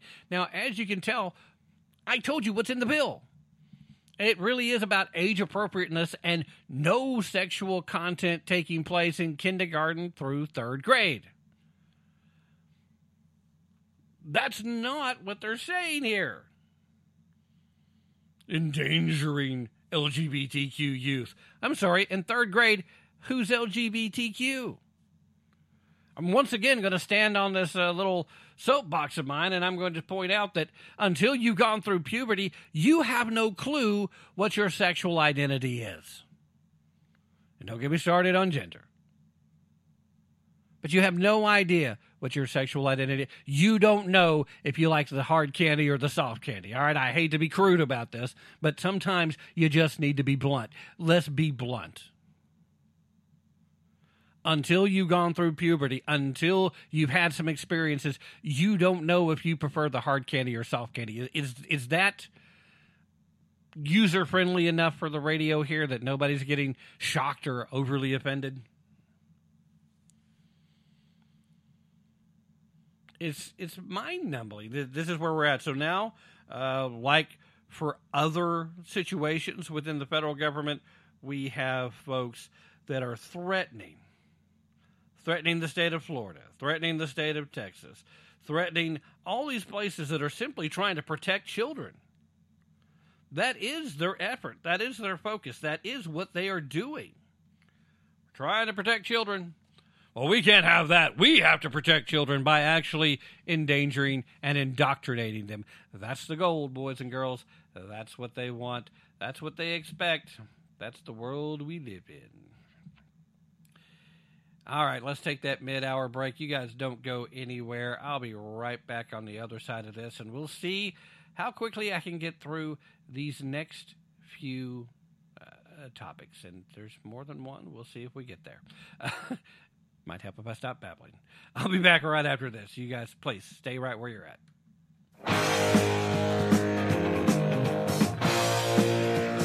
I'm Ron Edwards, host of the Edwards Notebook, and you're listening to Tim Tapp and Tap into the Truth.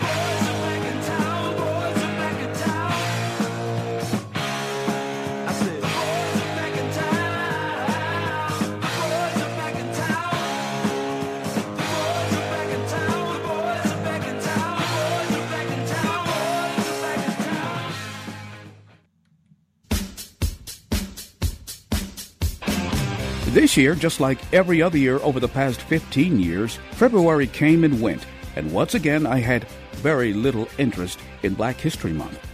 Hello, I'm Ron Edwards. On today's page from the Edwards Notebook, brought to you by Constitutional Grounds Coffee.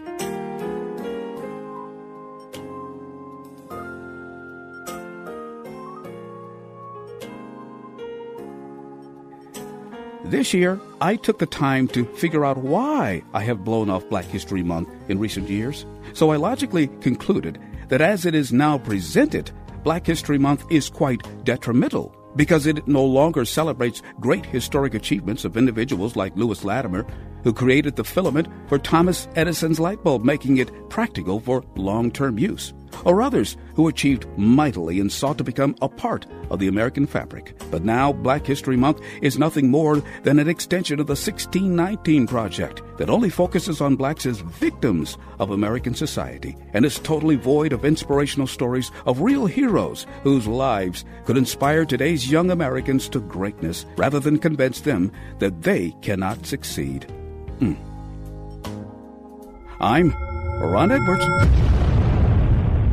For Constitutional Grounds Coffee, the coffee you want in your cup, simply go to theronedwards.com. Ron Edwards, the new voice of America.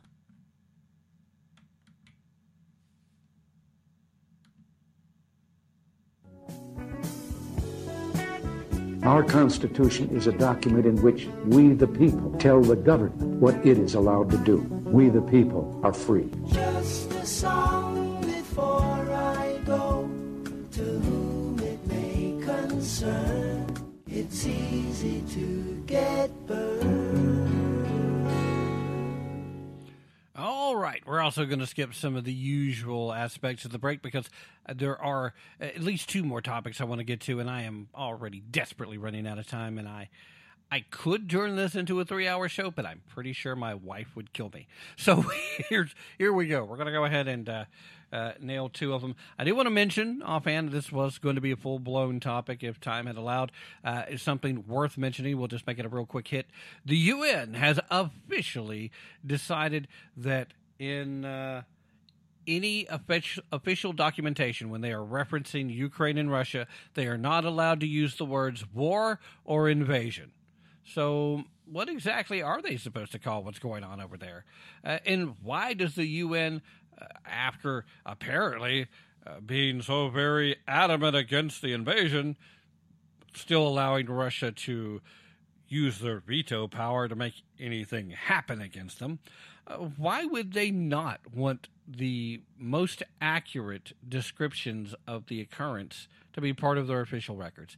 Just a little something to ponder. Just to wonder about. All right. If time allows, I also would very much like to talk about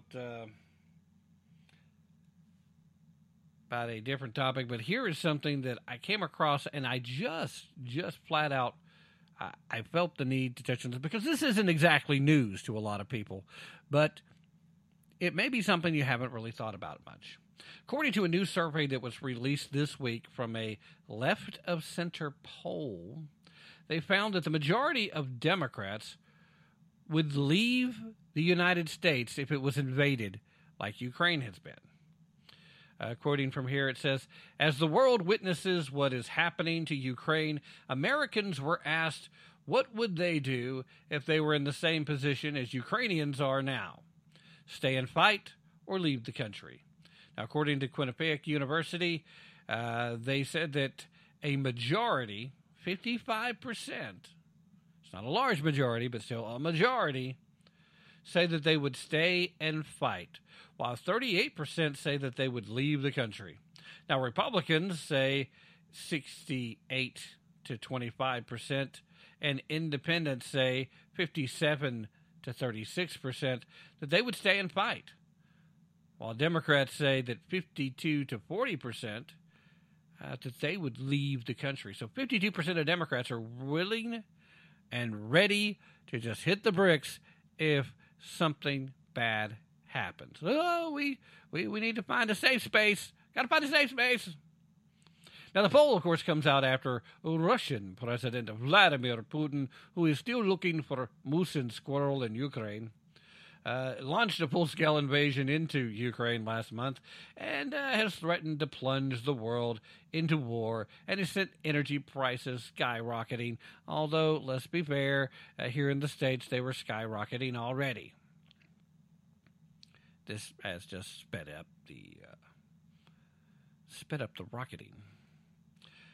Another interesting finding from the poll was that while the majority of Democrats would leave America if invaded, as Ukraine has been, Democrats support the U.S. military response against Putin more than any other political demographic. So, okay, why? Whenever Democrats are suddenly pro-war, it should make you scratch your head. What's actually going on here? What is the reason for supporting U.S. troop involvement in such a situation? Anyway, Quinnipiac University asked respondents the following question. Quoting the question now, as you may know, the United States is a member of NATO. the North Atlantic Treaty Organization. Its collective defense treaty states that an attack on one NATO country is an attack on all NATO countries. If Russian President Vladimir Putin goes beyond Ukraine and attacks a NATO country, would you support or oppose a military response from the United States?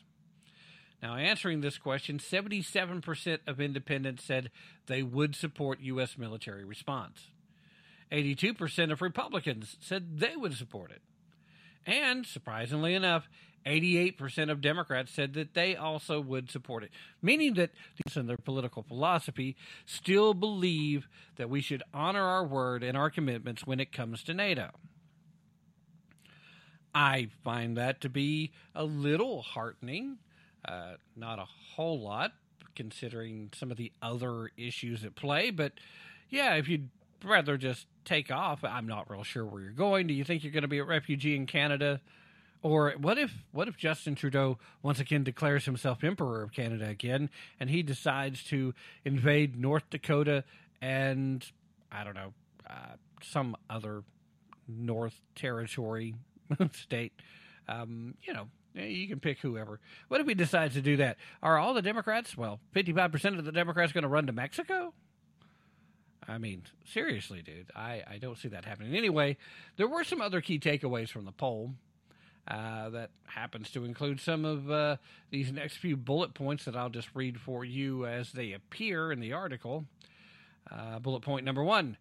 At nearly the end of week 2 of Russian invasion of Ukraine, as moose and squirrel remain hidden, as the U.S. and its allies consider ratcheting up sanctions against Russia, Americans say at a click of 71 to 22% that they would support a ban on Russian oil, even if it meant higher gasoline prices in the United States.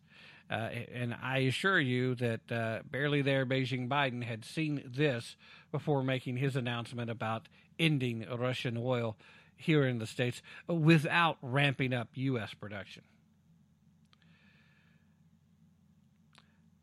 As for the steps that Biden administration has taken so far to punish Russia for the invasion of Ukraine, roughly 56% say that they are not tough enough, while 30% say that they're about right, and a meager 3% say that, they're just way too tough. You guys are being too hard on Russia. Third bullet point that's an important takeaway. Americans are divided on Joe Biden's handling of the response to Russia's invasion of Ukraine, with 42% approving, 45% disapproving, and 13% not offering an opinion. This compares to a week ago when 39% approved and 47% disapproved. For all the job approvals, Americans, as I was saying before my coughing fit, for all his approval job. Okay, let's try that again, hopefully without a third coughing fit. For his overall job approval, Americans give Biden a negative.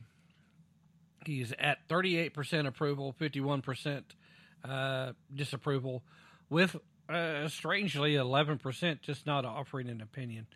So here's the part that it's not surprising, perhaps a little disappointing,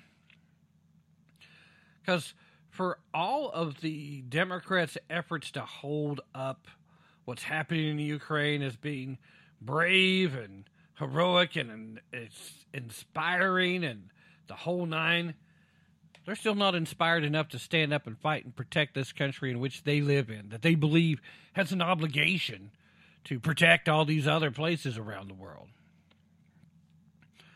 Independents are, Republicans are, non-Republican conservatives are. I can't speak to you, but I know myself that if it came to it, I would be yelling Wolverines from the hilltops and be shooting down, Red Dawn, the original, not the crappy remake. Although, I am a fan of some of the actors that were in the remake, but the remake just wasn't very good. I'm sorry, guys. If you haven't seen it, by the way, a great 80s movie, lots of fun. Red Dawn. Check it out. Check it out. All right, so one more topic that I wanted to discuss, now that we've covered the fact that those who want to spin us into oblivion wouldn't be willing to stand a post or pick up a weapon. Not that that surprises any. But there is one more level that the Biden administration is once again failing us on, and this is one that you're not hearing a whole lot of coverage of, but you need to be. This needs to be made public, and the Biden administration needs to be held answerable. There's nothing really accountable here, but answerable to why they're taking the tack that they are. There are, in fact, at least 2 Iranians in the Islamic Revolutionary Guard, an elite Iranian military group that is also a designated terrorist organization. There's at least 2 members that have allegedly been plotting to assassinate former Trump National Security Advisor John Bolton. That's according to a new report. Joe Biden's Department of Justice possesses indictable evidence against 2 Iranians. But the Biden administration officials are resisting publicly indicting the men for fear that it could derail their drive for a nuclear deal with Iran, which is, of course, currently nearing completion in negotiations in Vienna, Austria. It is possible, but unlikely, that there are sealed indictments against the men, but the Department of Justice source said that the seriousness of the conspiracy and the evidence warranted public indictment without delay. Sealed indictments would be unusual and probably unnecessary in this case. Of course, that's because they're usually used to prevent the target evading justice. This report that is out also said that the Iranian military was involved in significant reconnaissance activity in the alleged plot, which of course involved an effort to recruit an assassin on U.S. soil. Now, if you'll remember, just about a month and a half ago, the Iranians were bragging that they were about to do something exactly like this. Although I think their target was probably somebody a little closer to Donald Trump. I don't believe they could actually get to Trump.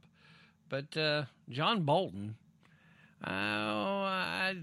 seems an odd target considering how little Bolton seems to like Donald Trump at this point. Regardless, the report also said that similar threats have been made against former Secretary of State Mike Pompeo. That makes sense. And other Trump officials who worked on Iran. The report also said that threats against Bolton and Pompeo are continuing, specific, and highly credible. So here we go. Biden's DOJ is claiming that a statement that they gave to the Examiner, that it would be categorically false to claim that these kinds of policy considerations would drive such a charging decision. Okay, then why aren't you doing it? Why are we not publicly charging these Iranian operatives? If it's not because you're trying to make this deal happen, if it's not because you're negotiating with them for oil and Russia's negotiating on our behalf and they're taking every opportunity to bend us over and spread our cheeks apart here, if that's not what's happening, then please, for the love of Pete, explain to me why you're not charging these folks. According to a 2017 Politico report, they allege that Democrat President Barack Hussein Akbar Obama ended a major federal law enforcement operation that targeted Iranian-sponsored terrorist group Hezbollah. Why? Because he wanted to secure the nuclear deal with Iran in the first place. So, gee, kind of looks like maybe that does drive charging decisions. The operation, named Project Cassandra, launched in 2008 after the DEA had gathered a substantial amount of evidence that Hezbollah had grown from a military and political organization that operated solely in the Middle East into an international criminal enterprise that was earning approximately $1 billion a year from drugs and weapons trafficking, money laundering, and, of course, a rather nondescript other criminal activities that was in the Politico. So if we're to believe that this kind of behavior, their willingness to placate to Iran isn't making a difference here, then, again, what is? What is stopping us from publicly indicting two people who were not U.S. nationals, who are obviously plotting and attempting to assassinate American citizens on American soil for the horrific, terrible crime of once upon a time being in the same room with Donald John Trump? And that's really what it comes down to. I mean, Mike Pompeo hasn't come out and publicly distanced himself from Trump the way some of these other folks have. John Bolton certainly has. John Bolton just the other day was all miffed. The mustache was out there talking about how Trump didn't sanction the Russian pipeline into Germany, although I'm pretty sure that did actually happen. But he was trying to say he shouldn't get any credit for it because he didn't want to do it initially. Well, shoot, if he didn't want to do it, that changes everything, except he did do it. If you do the right thing, I am far less concerned about your motivation about it, although if you're someone that I'm highly suspicious of your activities, I may still want to keep an eye on you to see exactly what it is you're up to. That seems to be prudent. This is something that should happen automatically. This is not something that should be entering into the public domain. And because we know that Barack Obama was willing to do the same thing, we're going to turn a blind eye to all the illegal stuff internationally that Hezbollah is doing just to negotiate with Iran, because Hezbollah is an Iranian proxy, just like Iran is a Russian proxy. You do need to get a giant chalkboard and try to keep track of all these different connections sometimes.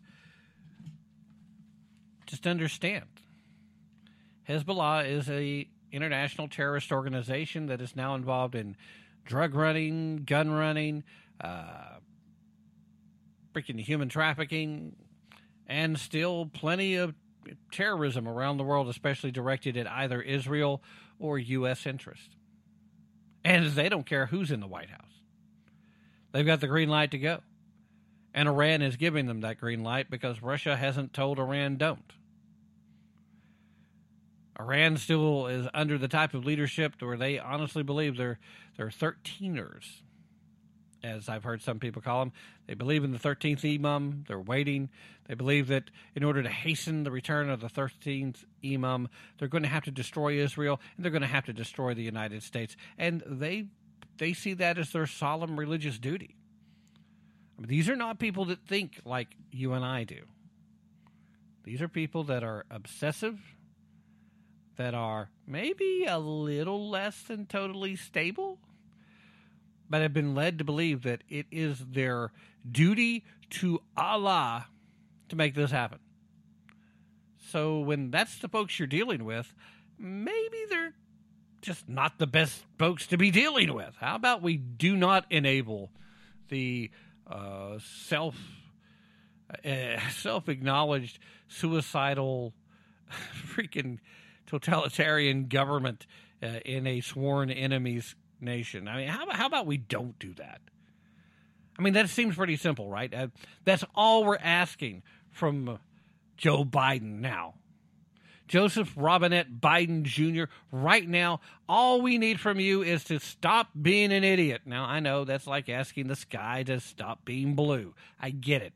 But there is a simple solution where you get to stop being an idiot, and that is you just don't say anything or do anything in front of anyone. You know, you spend a lot of time in Delaware already. Just stay in Delaware. Shuffle around the house. You know, forget that you're president. Seems easy enough for you to do. I've got that clip that we play.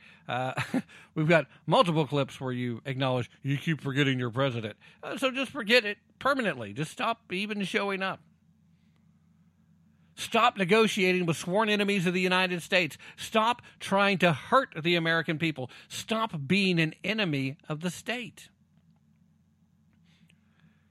That goes for every Democratic office holder who would support Biden's movements, who would put the green agenda above the American people, who currently believe that Biden's going down the wrong path because it's not suicidal enough moving towards the green agenda.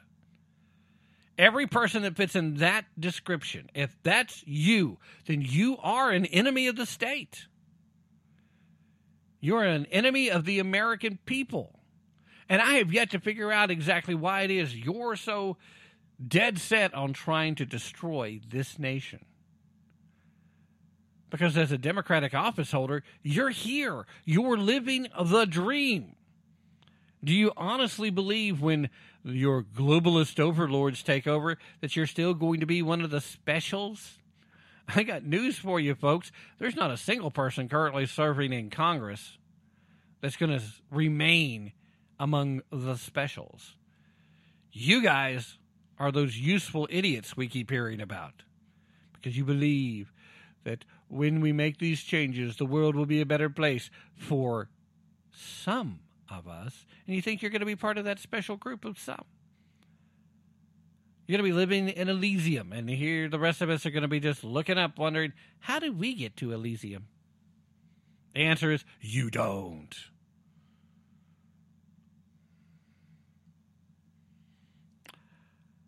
It's just so unbelievable. The answer is simple. They want to keep telling you, oh, it's nuanced and it would take time and blah, blah, blah. Well, if it's going to take time to make it happen, shouldn't we already be doing it? The answer is a freaking bumper sticker, for crying out loud, so it should be easy to remember. Try this on, Joe. Drill, baby, drill. That's it. Remove all the restrictions. Sign all the leases. There are 9,000 plus leases that are waiting to be approved that you have since taking office just let linger, that you don't want to sign. You've campaigned on stopping drilling in ANWR and stopping drilling in the Gulf, and you kept that promise on day one, and now you want to turn around and pretend like that's not what you've done. It's all of these energy companies that just don't want to do it. Really? If you're somebody who believes that, well, then send me a message over at the Tap Into the Truth. Well, I mean, you can do it on social media too, but over at the Tap Into the Truth website, that's Tap Into the Truth, TAPP, Into the Truth, all one word, .com. Go send me a message, because if you really believe that, I've got some property you might be interested in. Just saying. All right, that's going to have to be it for now. Remember, don't take my word for it. Please don't take my word for it. Go check every last bit of what I've told you tonight for yourself. Go check every bit of it. In fact, if you're a lefty and you're thinking that anything I've told you is wrong, I quadruple dog dare you. Go check it out. Yes, nuclear is the cleanest green energy that exists. Yes, it is. Go do the research and go to a credible source. That Russian oil is much, much dirtier than American energy. Don't believe me? Go check it out. That it is still more environmentally friendly to use American energy than it is to try to use wind and solar based on how we do it today. Check all of those out. If you believe in the environment, if you believe in the earth, and you want what's best for that, the answers are literally the opposite of what you're being told. Go check it out. Don't take my word for any of it. Go do your own homework. Use your brain if you really want to tap into the truth. Meanwhile, stay healthy if you can. Stay safe if at all possible. And, be smart out there, even if it goes against your nature.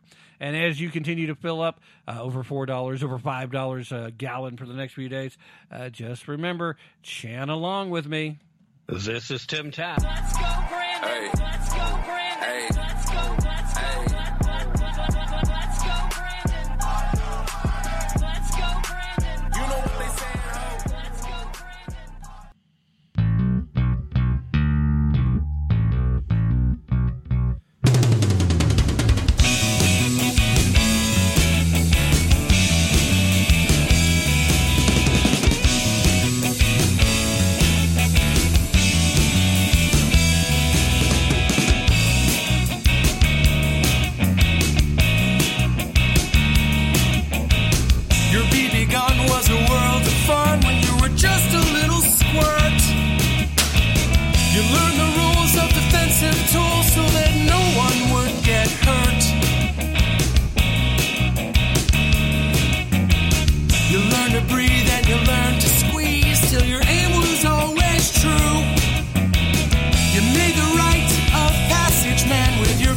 real 22.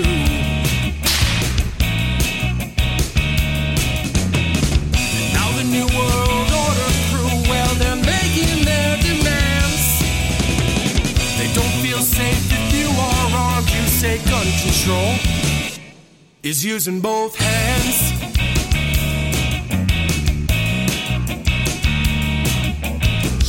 Founders knew the Second Amendment was the final one to keep, to hold our other rights intact so we never become sheep. Stalin, Hitler, Mao, and Pol Pot, they told us things that you never forgot. You teach lessons to your daughters and sons, to fear the government that fears your guns. Now the New World Order crew, well, they're making their demands.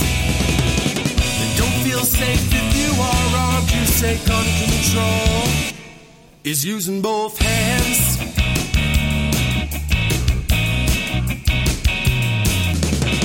Well, I prefer the 308 to the tiny 223. It gives me more than 1,000 yards to protect my family.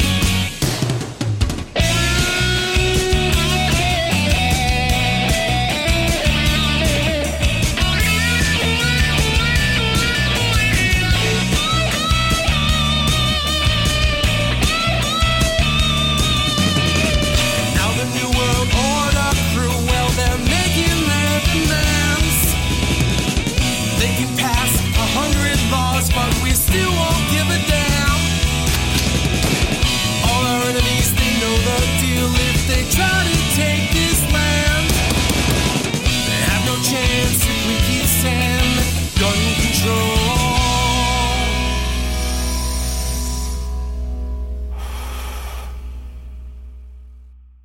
is using both hands.